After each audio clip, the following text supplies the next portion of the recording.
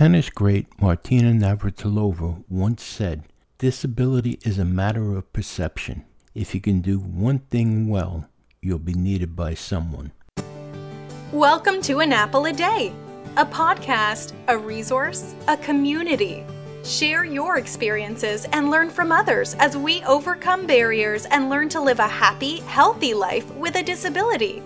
Welcome to the community. Here's your host, Jimmy Apple. Welcome to another episode of An Apple a Day. I'm your host, Jimmy Apple. How you feeling today, my friends? You feeling good? You feeling strong? You feeling better than you did yesterday?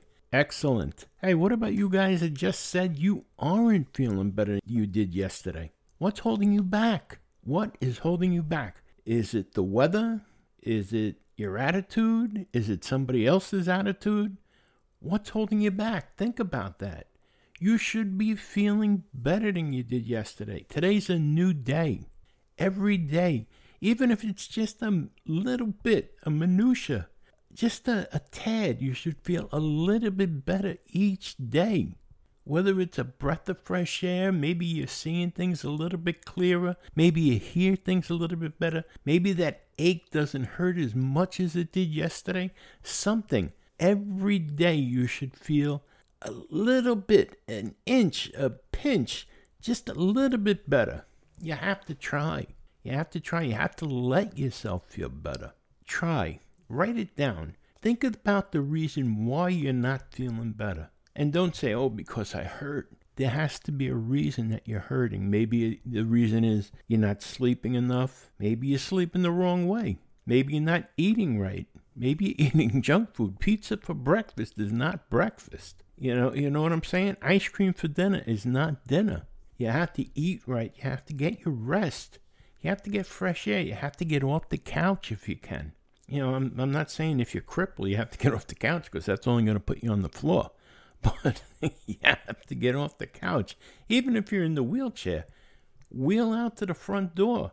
Get some fresh air in your lungs. Open the windows. I know it's getting chilly out, but let some cold air get into your lungs. You have to start feeling better, my friends. It doesn't mean that you're going to have a miracle cure, but you have to feel a little bit better each day. It's important. It's important for all of us, myself included. Sometimes you just feel like bleh. I don't know how to spell that, but bleh. You feel like bleh. You have to get over that. That's one of those obstacles that we have to get over on a regular basis. And the only way we can do that is moving around a little bit, building up a positive attitude. And one of the easiest ways to do that is through a little bit of exercise. Now, I'm not talking about going out and running a 5-mile run or anything like that, but just moving around a little bit, walking a little bit, even if it's just inside your house or your apartment, getting some fresh air. Open the windows, breathe deep, breathe in the air from outside. Just something.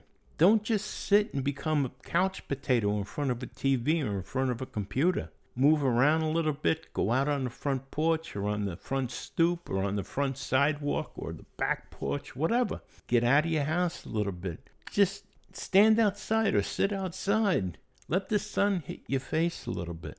But don't just become a plant inside your house. I'm not saying you have to go anywhere. I mean, we still have to worry about COVID and all this other nonsense. But don't let the stagnant air get stagnant inside of you. Move around a little bit. That's all. Get the blood flowing. Even if you just do exercises in place. Shake your hands, shake your feet or your foot, whatever you have, shake it.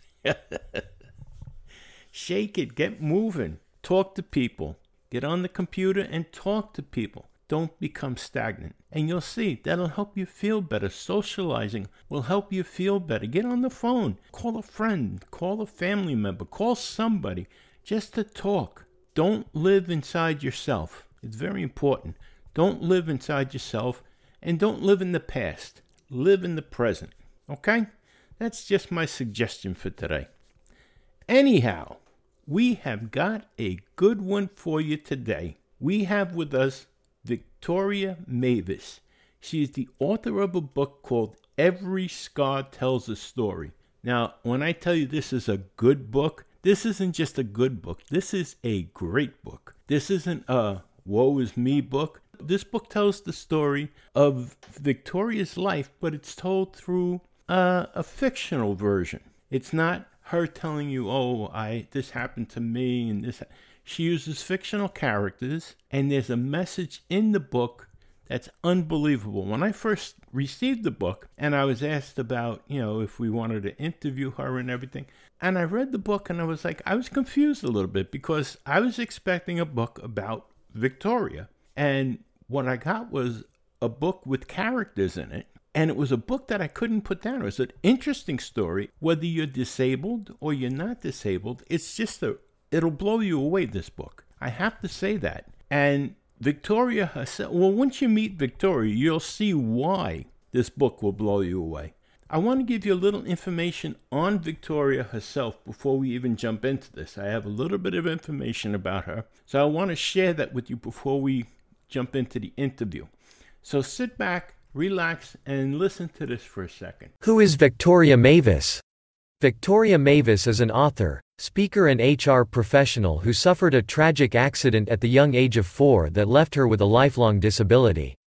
Within a year of her accident, she would be the first physically handicapped child to enter a school system that was not equipped physically or culturally for her special needs. She was a pioneer for equality of treatment in an era when people who were handicapped were considered social misfits that should be institutionalized, were openly ridiculed and discriminated against for access to public systems. Victoria paved the way for others who didn't fit in, long before the Americans with Disabilities Act was ever proposed, or before bullying was a community epidemic to resolve. Mavis grew professionally and thrived in a world where her handicap was the pink elephant in the room. She is now pursuing a future of giving back by continuing to develop programs for disability agencies, educational institutions and healthcare providers to help individuals with disabilities gain an independent lifestyle through whatever means they are impassioned by. She has published her debut book, Every Scar Tells a Story, a fictionalized account of her life living with a disability and journey to triumph. This book, Every Scar Tells a Story, is an easy read and will appeal to all, whether you have a disability or not. There is a positive message in this book for everyone. I'll pass this back to Jimmy now so that he can introduce us to Victoria Mavis. Well, that's some bio, but let me tell you something. What it doesn't tell you is that Victoria is a warm and kind and funny person, and she's dedicated to her work. And that's shown in just how long it took to write this book. I'm not going to tell you. I want you to hear it in the interview. So listen for that, okay? So without further ado, I want to introduce you to Victoria Mavis. She is a wonderful person, a wonderful author, and a new friend of the show here. So sit back, relax, and let me introduce you to Victoria Mavis.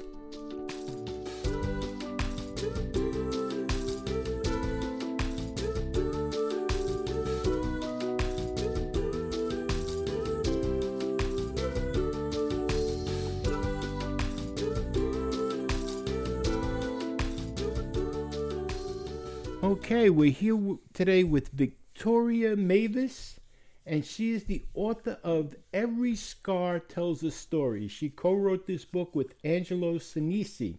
No, not Gary, Angelo. And she is a speaker, an author, and a human resources expert. How you doing today, Victoria? I'm doing excellent. Thank you for asking. This book was a huge undertaking. Tell us, how did you come up with the book, first of all? Tell us. A great question. Go ahead, I'm sorry. Great question. No, sorry for jumping in. It's a great question because I never dreamed of being an author. I mean, that was not in my wheelhouse of what I was going to do. But as I get older and went out into areas where, I maybe was with a new employer or new people and not in people with people who had grown up with me, I realized I had a story to tell that could maybe affect the way people feel about themselves. And when you say it's a huge undertaking, it was a lot huger than what I thought, because when we started, the whole idea of writing a book was 10 years before it was published.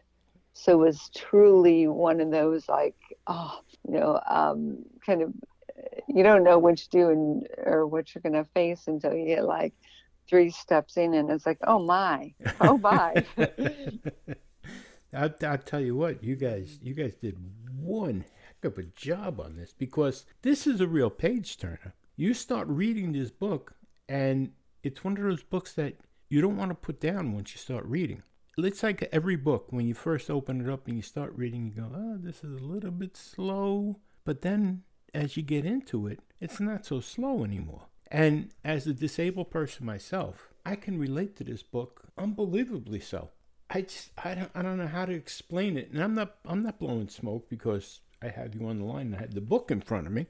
But it's just that type of book. It reaches out and it grabs you. Now, you made a 1,600-mile trek, or Liz, I should say, in the book. She made a 1,600-mile trek to catch up with her past. Yeah. And like I said, it grabs me.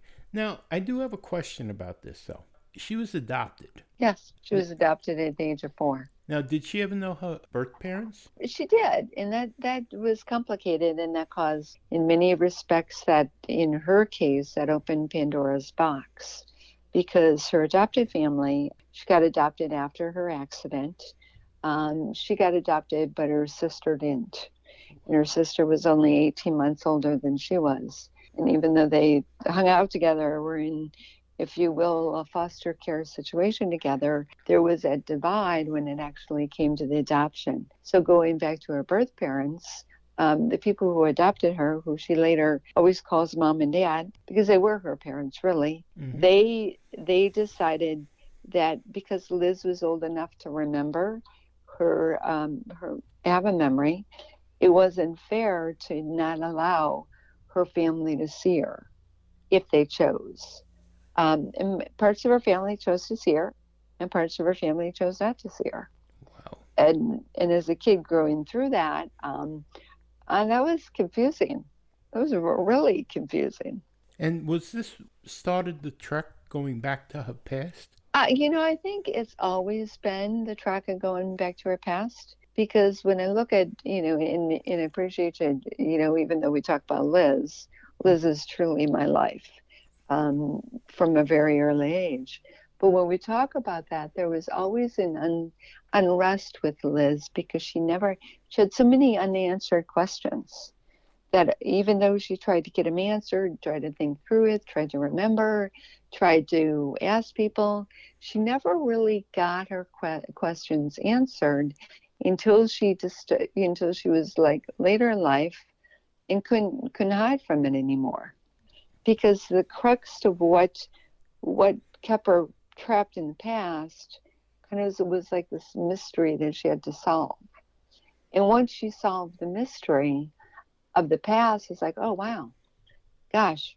Then she got the freedom and freedom and peace in her, I guess you'd say, in her soul, to be able to move beyond what happened in the past. That makes sense, actually, because how can you move forward if you're still stuck in the past, right?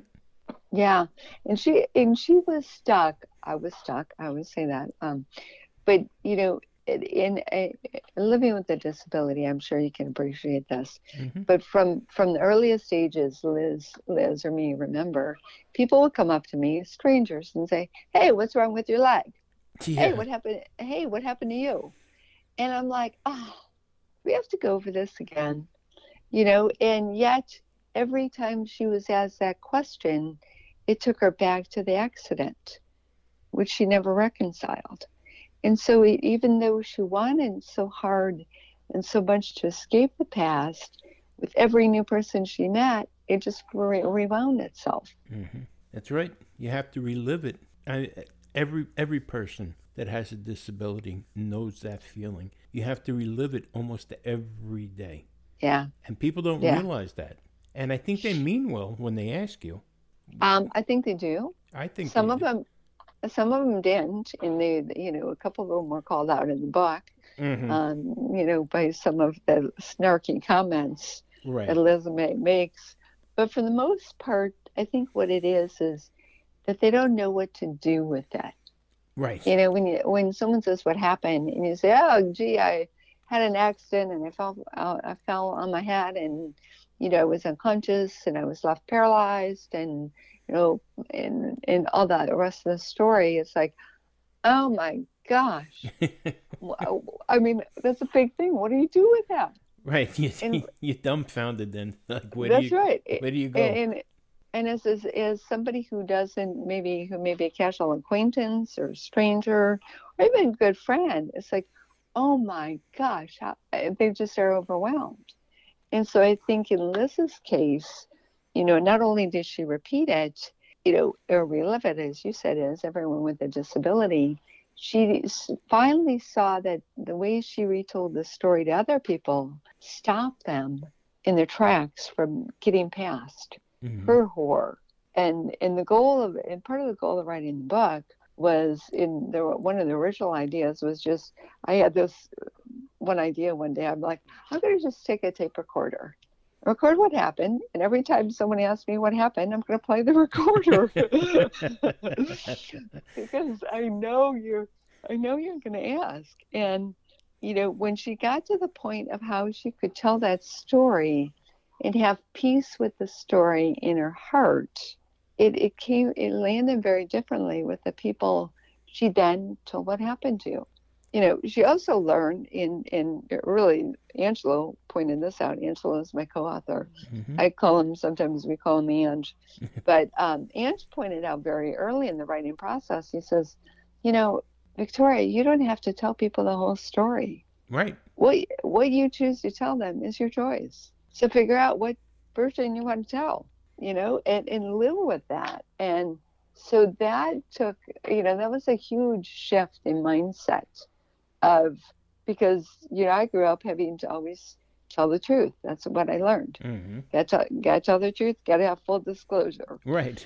And I knew nothing other than that not my whole entire life, but until kind of we went on the book journey. So I thank Angelo for every time he kicked me, and say, he actually kicked me, but prodded and would ask difficult questions. I'm like, I don't want to answer that. He goes, but you have to. I don't care maybe you don't have to answer it to me, but you need to answer it to yourself. And so that was very much a part of her journey. I learned after a short time, because I'm missing a leg. Okay. And people would come up to me and they'd say, oh, you lost it in war? No. Oh, yeah. No. How'd you lose your leg? And that's a very personal question, really. And in the beginning, I'd go through the whole thing. I had Charcot, diabetes, da-da-da. And I tell them. But after a while, that story got to me. Yeah. So now when people ask, how did you lose your leg? I cut myself shaving. I like that. And I like that. I just leave it like that, and I roll away, Yeah. And I just learned, and either they're going to laugh at it, or they're going to think I'm a moron, or whatever. I don't care what they think anymore. Because that's a personal question to ask someone. If I seen you in the street, and you're walking with a crutch, it's none of my business why you're walking with a crutch. Yeah, I think we need to teach that in school. Honestly. I don't mean it to be hard on the academic system, but, I lived with it from kindergarten on. And the kids were relentless. Oh. And not that adults were much better, but if you learn that as a child, you're always going to do that. And if they don't say something, then they just stare rudely, or whisper, behind your back. I can remember when I first I had my leg amputated twice, once below the knee and once above the knee. And when I first had it done below the knee, I didn't want to go anywhere. I didn't want to go out of the house. My wife finally taught me to go out of the house, talked me into going out. And we went to a Ruby Tuesdays restaurant. I remember this like it was yesterday. And I had the below the knee, and naturally when you sit down, your pants go up a little bit. And this little kid kept on walking by and looking at my leg. And he seen the rod. I mean, you couldn't miss it. And I got up to use the restroom, and the kid came into the restroom with his father. And he's now you would think the father would know better. He's going, look at his leg. Look at his leg. Oh, my gosh. And the father's laughing. And I just left. I said to my wife, I said, we got to go. The father should have known better, should have corrected him. And he's coming over, trying to pull my pants leg up as I'm washing my hands. And I said, please stop. You know, it was just embarrassing. You're a lot kinder than I think I would have been. Yeah, well, I think I wanted to smack the father in the mouth. But I didn't want to do that in front of his son.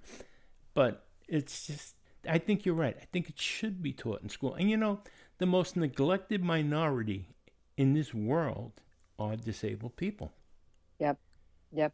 You know, it's like you can't say anything to this group, you can't say anything to that group, you can't do this to that group. But when it comes to the disabled people, have at it. Do whatever you want. Yeah. You know, you have a handicapped parking space, park there. Don't worry about it. That's one of my pet peeves. I'm sorry, I didn't mean to go off on that. No, I can fully support that, and I've always said that. It's just like in this dates me, but when you talk about like in the 90s and even the early 2000s, women talking about breaking the glass ceiling at work. Well, what about people with disabilities? They don't even get to see the glass ceiling. Exactly. You know, and I forget, there was a quote, and I forget how it went, but it was something, and I'll have to look it up, but something about it's not, you know, for people with disabilities, it goes beyond, you know, inclusion is not just, hey, let me make room for your wheelchair at the table, right. You know, and having a voice, and being able to sit there. It's having a voice, and a voice that's respected without any condition of disability, without anyone even thinking that, oh gosh, we better clear the space, you know, or we treat them differently. And so that I believe there's a lot of work that not only has to happen in schools, but it has to happen with employers, you know. And I worked for 40 some years, and you know, it was always came up, one way or another, always came up. You know, I was fortunate to have some very good career opportunities, but yet I remember seeing some that I really wanted, but the door was closed. And I could tell the only reason the door is closed is because I walk funny. Right. Well, how many times in your business, in your line of work, have you seen people say, well, no, we'll go with someone else? For no other reason than the fact that they're disabled, that the person... Thousands. Yeah. Then the person's disabled. I've seen it myself. It's disgusting. And if you did that with any other group, you'd be dragged into court. Yeah. And that's where color blindness needs to be for all people. Exactly. You know, I think the book, you know, D'Angelo pointed this out, got me thinking, you know, we really all everybody has a disability. Exactly. Just with you and I, it's a little more apparent than somebody who has a bad temper or who is, you know, emotionally closed off or just is stupid because they're stupid. Right. Not because of an intellect, but because they choose bad choices. And, you know, I think, I don't want to say the good thing, but the thing I'm blessed with is at least I know what I have to work on. Right. You know, where some people, where what holds them back in life is invisible. They're like, they don't realize it because they have a snarky, you know, way of grading people. That's what holds them back from getting a job. Exactly. Getting fired every 6 months. So that part, you know, and I think that's one thing I was taught early on is, although I didn't see my disability as a gift, I always tried to look at the world in an optimistic way. And you and I both know that, given what we've been through, that's some days hard. Exactly. But I still, to this day, try to look at a situation and say, oh, there's got to be some good that comes out of this. It's got to be a silver lining somewhere. Yeah. No, you know, it's funny because everyone I speak to, and I speak to quite a few people with disabilities, everyone always has the same thing to say. You have to try a little bit harder. Except for the people, now there's always the other side too, with people with disabilities. Some people just give up. And yeah. I have no patience for them, to be honest with you. Well, I believe it. It comes, you know, and the book is tried to portray this, and this is maybe why it took me 10 years to write it, is I had to see my life from being not just a blessing, but how am I not a victim? How am I victorious over my life rather than a victim to what happened?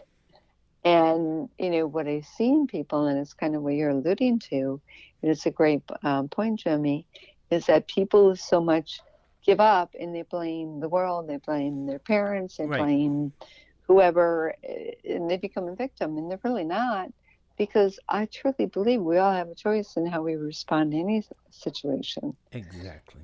And you and I can't necessarily know what that choice is going to lead to, but what we can do is make a choice that leads us in one that allows us to be victorious. Well, I always say everybody is allowed to have a pity party. Okay. Everybody. I know I did it. I'm sure you did it. Oh, yeah. You go through a period where woe is me. And if you don't do it, you're not human, I don't think. But there comes a time that it gets late and the party has to end. So the $1 million question is, how long can you have the party? The party has to end somewhere, and you have to stop, and you have to look around and say, okay, party's over. Now what am I going to do? Sure. You can't have that party forever. And there comes a time where people around you are going to say, well, I'm tired of this party. And you're going to wonder why people around you start to disappear too. I don't ever want to be looked at as, here comes Jimmy, the guy in the wheelchair. I want to be looked at as, here comes Jimmy. Right. And I don't understand how some people want to be disabled. And I don't mean it like that, but that's, I guess it sounds that way. But some people seem to want to be disabled. Well, is it, let me be the devil's advocate, is it they want to be disabled, or they want one of two things, not to have to work, or they want everyone to feel sorry for them? I think that's one and the same. Yeah. They don't want to work. Because I really didn't want to be disabled. I didn't want to be disabled, that's for sure. No, I'm not always the toughest worker, the hardest worker, but, I didn't ask for what I had. And that sounds terrible. And I know you didn't either, but life says, hey, guess what? We're giving this blessing to you. Yeah. And I think that's, when I look at who I am, had that accident not happened, I can dream of a million other ways my life would have ended or led, but I don't think any of them would have made me the same person I am today. No, there's a reason for everything. Look at you. You had the accident, but there's a reason. You see, look what you've done. You've inspired people through your speeches and your talks. You're an inspiration to people. You're inspiring people. Believe me, with this book. I'm sure it's already done amazing things for people, and it's going to continue to do amazing things for people. This is a book, but this book has to get into other people's hands. Mm-hmm. It honestly does, because just the story itself is an inspiration as far as I'm concerned. And I'm going to tell. Well, we're telling people about it now. We have quite a few subscribers, and I'm going to make sure they hear about this. But thank you. This book itself, plus the fact that you're working with healthcare providers and education institutions and so on. Of course, what you're doing, maybe you wouldn't be doing that if you didn't get hurt. Right. You might be doing something else, but you didn't let it stop you. There's people that get hurt, and it's like they put on the brakes. Boom. They hit a brick wall, and that's where they stay. They think because they're told they have a disability that it's time to lay down and their life is over. Yeah.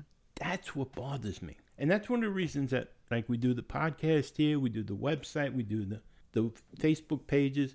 You got to learn the disability. There's obstacles in front of you, but you have to learn how to get around those obstacles. You have a disability, your life doesn't stop. I don't care what kind of disability you have, whether it's a broken finger or a broken body. There's ways to get around every obstacle, and you know that. Yeah. And you're showing people how to do that. That's why I think you're really an inspiration. this book alone is an inspiration. I think one of the, since it's been out and, it was released late last year. And then after that, I mean, it's released on a Friday. And then I go into surgery the following Monday. And so I had this whole 6 months of recovery from surgery. But being able to now get back to talking to people about it and get in the reaction, I think the biggest thing I've seen is that people who are, you and I would otherwise call them normal, are coming up and saying, oh my gosh, because that they're finding a connection with the book that allows them to tap into whatever is holding them back. Exactly. And in fact, a friend of mine the other day read it, and she's a neighbor, and we were talking, and I gave her a copy of the book. I said, here, just read it. And she's like, I would look at her and say, I don't see any issues. And then she goes, I got to give it to my daughter. She goes, my daughter just has so much stuff going on that she can't figure out. And she says, kind of forgetting her company, but she goes, if you can get over it, she can. Well, and so that's why I do see it resonating with people, yes, with disabilities, but goes beyond that and says, hey, how do we treat other people? Exactly. Well, people are reading this book because I don't know if you've looked on Amazon lately. No, I haven't. Well, I looked on Amazon today. There's only 8 left right now. It says more coming. So we like that. I'm sure you do. I'm sure you do. But it says it on Amazon today. More coming. There's only 8 left, and one for resale. One used for resale. Okay. So one thing that the other feedback I got with people is that, especially educators or maybe counselors or somebody who's maybe working with individuals or seeing the book as more let's have a book study club. Mm-hmm. Let's have a book study discussion. So what I did after prompting, and more than one person said that to me, I went through and kind of outlined each chapter with what I thought were discussion points, and threw it on the website and said, hey, you want a group discussion? Here you go. Add your own questions, but here's just some to start with, and then reference the page that you could find it at. So if someone did find themselves in it helped my daughter, or it might help my granddaughter, or maybe the person I'm working with, they can take that and then also have the study guide to help have a focused discussion from the book rather than from, here, let me talk about your leg, right. kind of discussion. That would be an excellent idea on Zoom, actually. Oh, got it. That would be an excellent idea. Have a virtual book club. I'm writing that one down. That's a great idea.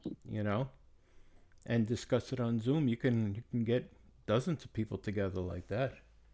Yeah, great idea. Thank you. Now, I have another question for you. Sure. It says you're developing programs for disabled agencies, disability agencies and education institutions and healthcare providers to help disabled people gain an independent lifestyle through art. Yes. How does that work? Well, I've done a lot of, my friends call it crafty, I call it work. And what I did when I recently relocated back to Michigan, but what I did when I was in Arkansas, I used to invite people over. We'd have whether it was at my house or it was at a community hall, and I just bring a bunch of supplies and say, okay, we're going to make something today. Maybe it's something with cut glass, maybe it's something with beads, maybe it's painting, and you can just paint your little heart out. But it's trying to get them to see that there's other skills that they have. It took me, I always wanted to be an artist. I wanted to be a lot of things, but, and this had nothing to do with my disability, but when I was in kindergarten, the teacher told me, I made a tree and she put a big X on it and says, that's not the way you make a tree. I had ever since that's great for a kindergarten. That's right. And ever since then, I told myself I can't draw. Uh, And so probably about 3 years ago, I started taking up painting. Very And nice. so I'm looking at organizations, and as I have conversations with them, make suggestions for other activities other than just sit in a room and talk. Because it's easy to do something that people feel feel that they can contribute. They can have there are no boundaries on what they make.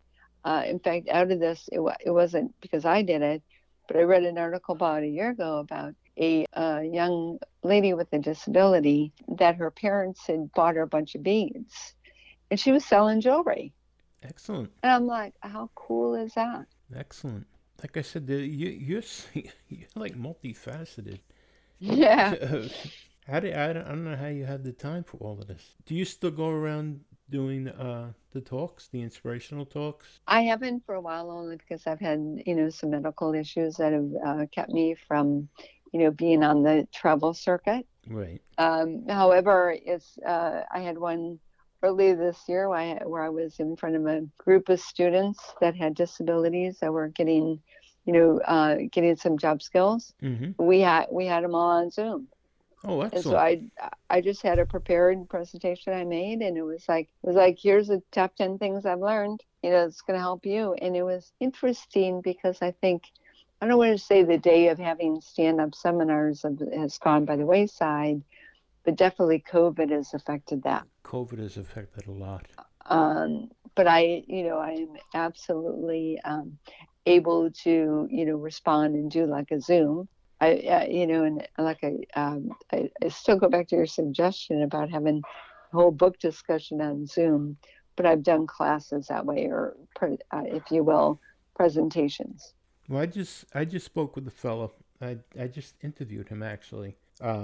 His name is Jim Gavin, and he works with developmentally disabled people and the elderly with dementia and Yeah. Alzheimer's, and he works with them through music. Oh, okay. And he started back in 2018, then the pandemic hit, and he did it all through Zoom. And Okay. his business has taken off. I interviewed him back when he first started, and I just interviewed him the other day. And it has taken off so well, and the people have responded so well through the Zoom.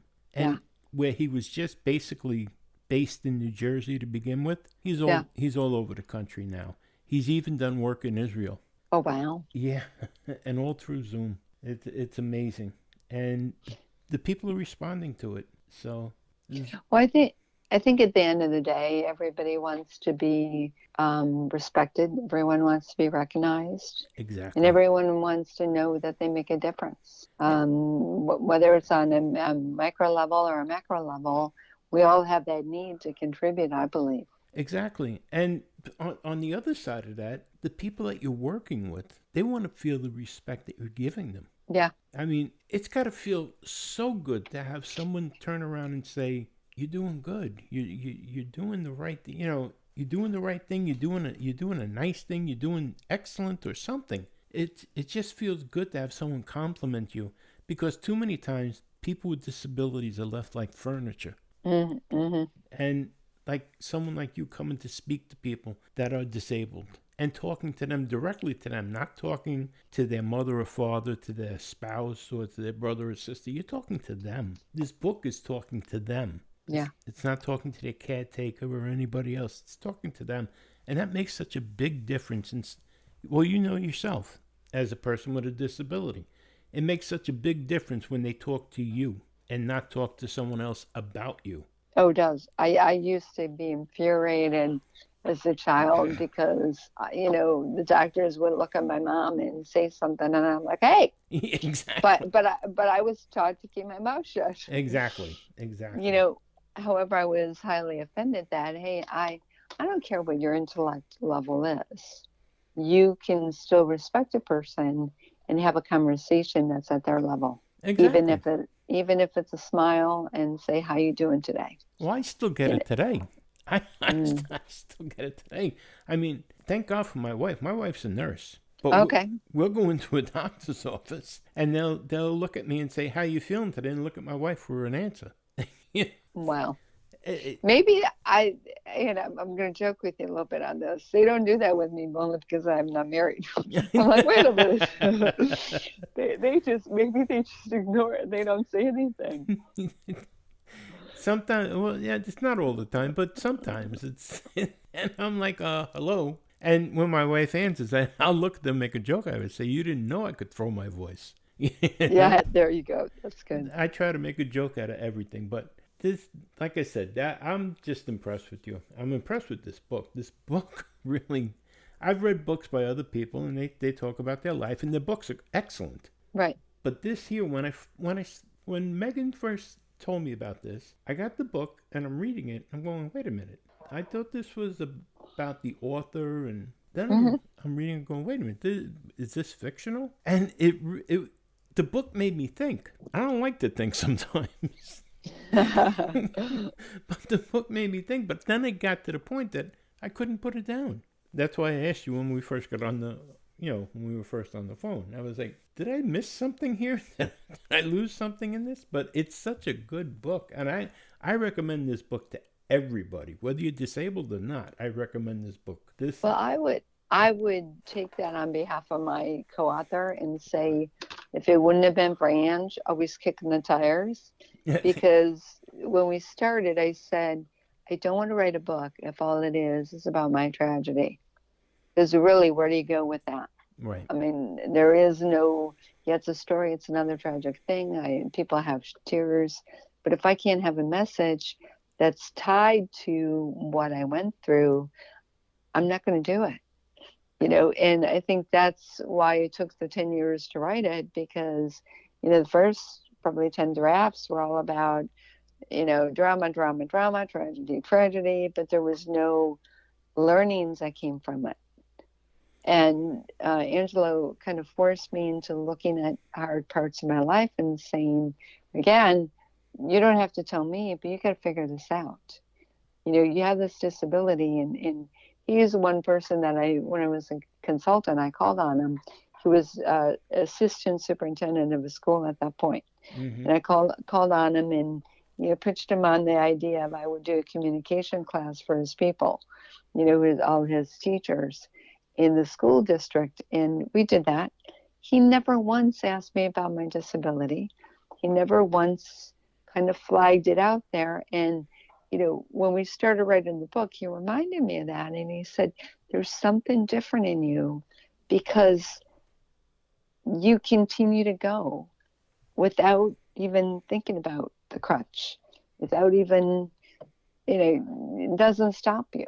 It doesn't, and so he really pushed me to the core to identify in myself, what was that I didn't stop, that I kept going. And that, I think, and that's really was what I wanted to make the book convey, not so much that you know it, but that you make the journey yourself.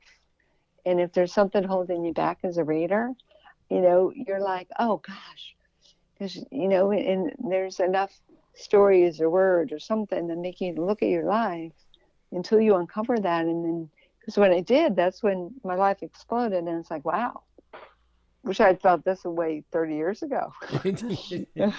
Really? Now, your thoughts on this. So, do you believe that you have to resolve early issues in order to progress now? Do you think that's part of the healing process? I do. And at least that's the way it worked for me. Maybe not for everybody, but here's what I did. Because I didn't resolve them early, I buried them. And I buried them really deep. And so for years, I would go on ignoring that these things were even an issue. And here 20, 30, 40 years later, I was like, wait a minute, I didn't dealt with this way back when. And so for me, it worked that I had to resolve that. Whether you call it a mourning process, a healing process, there was something in my past that kept the hook and kept me emotionally tied to that day at the barn. And the day at the barn is the day I had my accident and everything that revolved around it. And it really wasn't until I resolved that whole part of my journey, i.e. the 1,600 miles I traveled, to be able to be free of the past. Now, maybe it won't work that way for somebody else, but that's the way it worked for me. Well, it makes sense. In my travels around with people here, a lot of things I hear, and I always chalk it up to people have time on their hands now, that all of a sudden they have memories that are popping up from when they were kids, that things weren't so as good as what they thought it was, or they had problems, and all of a sudden they're remembering things weren't as rosy as what they thought it was growing up. And now they're having issues with not only are they having issues what they have with the problems they have now they're having issues with things that happened in the past. Oh, yeah. And so you think resolving those issues that happened in the past can help them move on with stuff that's happening now? I do. I do. I look at my leg and, let's take something really basic that, and you and I talked about it already, that every time someone asks what happens, you go back and you relive the thing. Right. Whatever it was. What would have happened if by the age of 10, we'll give it 5 years, but by the age of 10, I had found a way that when someone asked what happened, I didn't go back into that past. How would that have changed my decisions? How would that have changed my friendships? The loves of my life that I didn't do really well with, how would that have changed it? So I truly, think that if you're burying it, that's what I call it. If you're burying it, it's only a matter of time before it's going to pop back up. Right. As humans, I think we're wired that you've got to either, give it, some people call it you better give it to God, whatever your version of that is. You've got to find a way to resolve that. And burying it is not the way. I personally believe, and this is truly my personal belief, that a lot of people's illness comes from their inability to keep burying the past. And I liken it to when I was my former marriage. There was one point in time I was at the age of 30. I was on the nerve of having an ulcer. Mm-hmm. Like, are you kidding me? Because I'm a fairly healthy, aside from my leg, I'm a fairly healthy woman, and always have been. And all of a sudden, when I looked at what was happening at that moment in my life and trying to ignore some of the things going on that bothered me, once I was able to resolve that, I haven't had any ulcer issues since. Excellent. So again, that's just my personal experience and my beliefs based on that. Now, let me ask you, do you get someone that says, well, I had a problem with my father. My father was, I don't know, whatever. But how do you go back and resolve that? Okay, so it's a great question. So I'm going to go on a little limb out here. Okay. And so maybe it's a big limb. So Liz, in the book, didn't have necessarily the best relations with her birth mother. And, when I look at that, that's in her relations with her father. Her birth father were non-existent. He, those are stories for another day. Right. But that was a part of her past that she felt bad about, and she felt she carried, if you will, she carried those bad seeds. And, take it like Liz. Liz sat there and said for years, hey, why did my parents give me up? That wasn't fair of them to give me up and I'm adopted, and you didn't give up my sister. And I don't mean give it up, but I lost a childhood with my sister because of that. I had to finally let that go and find a way to be thankful for the life my mother did give me. She gave birth to me. Right. And if I found nothing else to be thankful for, I can thank her for that. And that's, and I've gone to counseling, I've gone to courses, but that's the best way I found to resolve that sins of the father, if you will, the mother, is just to find, what can you be thankful for? They're not perfect. I'm not perfect, but she did give me life. And maybe whether I think it was right that she gave me up for adoption or not, I've had a very blessed life because of it.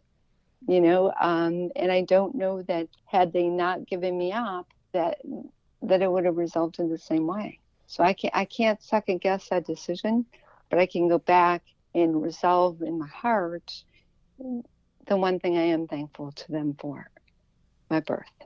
That makes sense.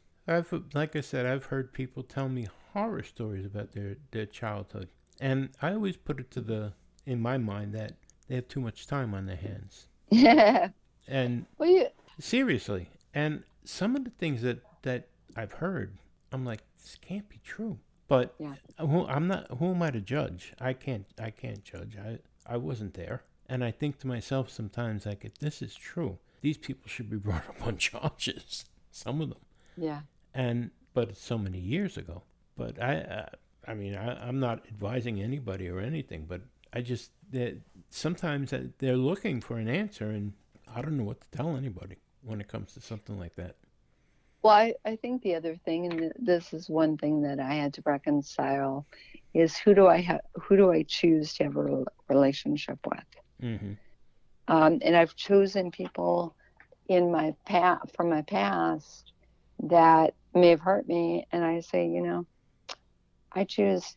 My friend put it this way: after reading my book, and I had breakfast with him the other day. He was driving through town, and after reading the book, he said it this way: there are just some people you need to leave at the elevator. That's really good. That's a true statement. And when he said that, I realized, because there's a scene in the book about the elevator, and Liz choosing to leave somebody at the elevator. And I thought, wow, you're right. Because if you hurt me, say you're my father or my mother or my sibling, doesn't matter who you are, there comes a point in time I can choose to sever that relationship. Exactly. And that's my choice. And then how you deal with it emotionally, that's sometimes why you need a counselor. I'm not trained in that. I just know what I did. Mm-hmm. So there are family members that because of that, I choose not to associate with them. Well, like they say, you can choose your friends. Yeah. And well, me personally, I'd rather choose my friends. But it's hard. It's hard. And like I said, I listen to some people, and sometimes I think, some people just have to sound off, and I'll listen. They'll write emails, and I'll listen. Then they'll say, "Please don't mention this on your podcast." All right, I won't. They just want to get it out of their system. Then other people, I don't know. It's heartbreaking sometimes. And then there's other people, like I said, I think they just have too much time on their hands. Yeah. It goes back to that, and maybe the victim syndrome, where it's a lot easier. Mm-hmm. A lot easier complaining about how the world mistreated me. Exactly. Yeah. Victoria, I can't say enough about this book. Also, I wanted to mention your website. You have victoriamavis.com? Yep. That you checked it out, I can tell. Yes. So that is, if you know anything about me, you'll know I am extremely transparent. So, and I think the book helped with that, because really once I told the story, there's nothing to hide. So a lot of times I'll put things on the website, be it a blog or something else that maybe people think is controversial. The website is the best place to find me at. Find what's going on. You can get a book there, or to your point, you can do it on Amazon. But really, what I eventually want the website to be is a way that the community comes together. It can express collective views that help all of us. Because I've got like some other author friends, one of who has written a child's book on having a disability, and I've talked to him saying, "Hey, people are on my website. They, maybe they resonate more with your story of, how you told it in your book." And so that's what I'd like the website to eventually morph into, is more a community center. Well, I'm going to definitely put your website in the show notes for the podcast, and I'm going to put it on the Facebook page so that we can generate more people going over there. Well, thank you. Yeah, definitely. No, I want to make your name a household name. Like I said, Victoria Mavis. You know it, Victoria Mavis. And I want people to get this book in their hands, because we're very particular on who we bring on with books, because some people write books and it's a pity party. Yeah. That's the only way I can. We've had quite a few authors, but they're select authors, and you're one of them. This book is, again, I don't want you to think I'm blowing smoke on you or anything like that. The book is one of those books, like the other ones that we've had, that it's a page turner, and it's one of those ones like I'll be sitting in the living room reading, and my wife is going, "Dinner's on the table." I'm like, "Yeah, I'll be right there," and I'm still reading. But this book is a page turner. I'm not shocked, but I'm shocked that it took you 10 years to write this. Because I was able to read it in like a week. It's just a great book. The story is good. It's I'm going to be honest with you, it's a bit of a sad story, but it's a happy story at the end, to be honest. Thank you. One other question, beyond I'm looking at it. These pictures on the cover, are they you? Yep. Are they? That's me and my sister when we were, that was probably, I'm just doing the math, probably 4 months before my accident. Really? And Yep. We were visiting the people who were about to adopt us, who were relatives of my mother, my birth mother, and we had been staying with them for a while. So we're in our little Easter dresses and our Easter bonnets, I believe. And on one of them, I think you can see my sister's holding up her basket. Holding a basket. Yeah, so that was us. Cool. I meant to ask you that in the beginning, if that was you guys. Yep, that was us. She's the one that looks smarter. Very nice. Very nice. Thank you. Well, I want to thank you for coming on with us today, and I really appreciate it. And I would love to have you on again. Oh, honest, absolutely. To be honest. I would say this, just let me know what works for your timeline. We can have another discussion. Things, as you know, October is National Disability Employment Awareness Month. So I'm, when I look at what I'm talking about, part of what my world is always about, okay, what's going on in the world itself. And so whenever you might feel it's appropriate, give a shout out. I'd be more than happy to have a chat. Definitely. And do you have anything coming up right now? Or are you just sitting back and taking a little bit easy, because you've been busy as all get? I've been busy. Actually, I'm trying to get my condo finished, getting not repair, but getting all my stuff done in my condo. I'm like, is it winter yet? You're working on a condo now too? Yeah. So what I did is in April, I decided that it was time to come back home and move back to Michigan. I lived for 5 years in Arkansas, and my whole life since I was graduation really, I've spent going from one place to another for a job. So I've lived in 5 states. Oh. In Arkansas was the last. I'm like, well, it's time to go back to Michigan. And because of, mobility issues and other things, I didn't want to have a house anymore, and I didn't want to have the yard and all the things you got to do to keep a house up. Mm-hmm. And so I got a condo, and so it had a lot of things it needed help on. And so the last 3 months I've done nothing other than trying to, one, do what I could do, some projects I can do, and 2, get contractors to get my condo finished. So I'm kind of at the okay, we got to get it done before the snow flies. Oh my God. That's kind of my thing, before the snow flies.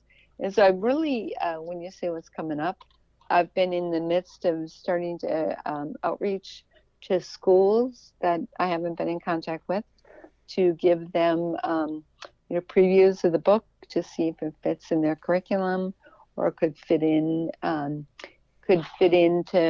a study structure. We did, I'm going to be pursuing the avenue of making it into a movie. I've always thought it would be a great movie. Are you kidding me? No, that's so. If listeners have somebody that I've already saw the draft of what a movie might look like, and I'm like, wow. So it's those. So when you say what's coming up, it's more of getting the word out by whatever means that's appropriate, and trying to go down the avenue of having it be made into a movie. Wow. And I've already got people picked out that if there was a movie, who would be in there. Well, make sure you put this part in the movie, and you can have Ryan Gosling play me. Okay, I can do that. Yeah, I'm sure he'd be happy. Well, it's interesting because I thought for people being Liz, who do I think could pull that off? And I have my favorites for years because I thought about this 10 years ago. I did put it in back burner because we got to finish the story. But someone lately came up with Susan Sarandon, and I'm like, oh, now that'd be an interesting.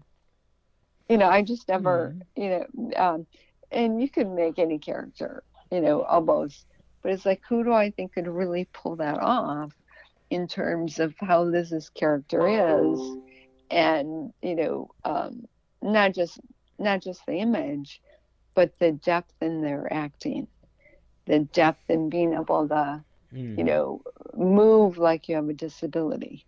Because one thing we did when we wrote the book, it was my intent that you could walk in my shoes.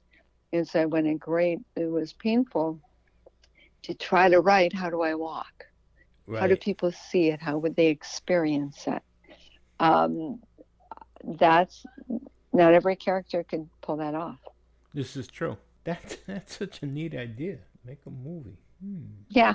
You know what the best part would be? Get one character that one name, one well-known name, and then use disabled people. Oh yeah, great idea. Use like the gay people want gay people playing gay people, so use disabled people playing disabled people. It just sounds like such a neat idea, and I think it would be a very interesting movie, to be honest with you. It's interesting. I always one of my childhood dreams, of course, I can't act, but I thought I could be an actress. And then in the early 70s, when I saw like Gunsmoke, and you had Chester on there with the limp, yep. I'm like, oh my God, I could do that part. Chester, and who was the other one? Festus was the other. Yes, another Chester and Festus. That's right. And so I'm like, there, and to your point, it's like, why not have disabled people? I always thought they don't need to get an actor to play that. I can play having a limp. That's right. Really, There you go. But Hollywood didn't think that way. Oh well, you could always do this. This could be a Lifetime movie. Oh, that's a good idea. This could be a knockout Lifetime movie. Actually, my wife watches Lifetime all the time. She's got me hooked on them. That's a great suggestion. This could be a knockout Lifetime movie. Yeah. So when you ask what's next, it's a lot of that. You got a full plate. I got work. Actually, you got a shopping cart full of stuff coming up. I do. I do. Yeah, no, we're gonna keep in touch. We're definitely gonna. We will. Jimmy, this has been so much fun, and it's been an honor to be on your show. It's been an honor to have you on here. I'm blown away. I was a little bit nervous, but you've put me at ease. Thank you so much for being on here today. I really appreciate it. We're gonna make you. I'm telling you, we're gonna make your name a household name. And I like that. We're gonna push this book definitely. Yeah, and I appreciate that. To me, it's not about my name. It will be my name, but it's about the story that the name represents. Well, we're gonna push your name and Angie's name. There you go. And every scar tells a story. We're gonna push that out there. And I can't believe you're working on a condo too. On top of everything. Yeah, we'll leave it at that. Books, talks, HR expert, and a contractor. We should add that to your bio. I was painting the other day. I got to go back. Do you know what it's like painting in a wheelchair? That's the challenge. It's like that. I got more paint on the wheelchair than I think that I got on the walls. Now your wheelchair looks like the Partridge Family bus. Oh, it does. Not quite the good lines, but yes. Oh, Victoria, thank you so much again.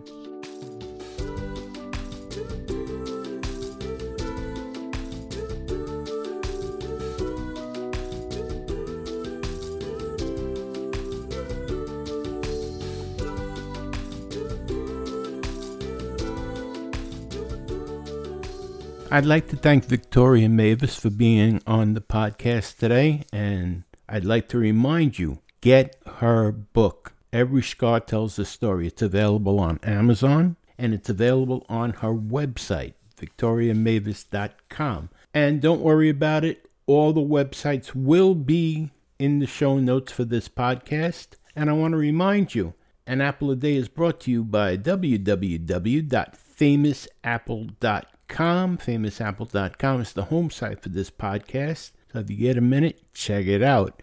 And also make sure to stop by our Facebook page at famousapple.com/group. That's the group page is Living with a Disability. It's over at Facebook. A lot of people having conversations over there, chatting, asking questions, answering questions. They're having a lot of fun. So stop by famousapple.com/group. And I want to thank you, the listener, for being here today and being here all the time. So be here for the next episode. We're going to have a lot of fun. There's a lot of good things coming up. And I want to remind you, no one ever went blind by looking at things from the bright side. So give it a shot.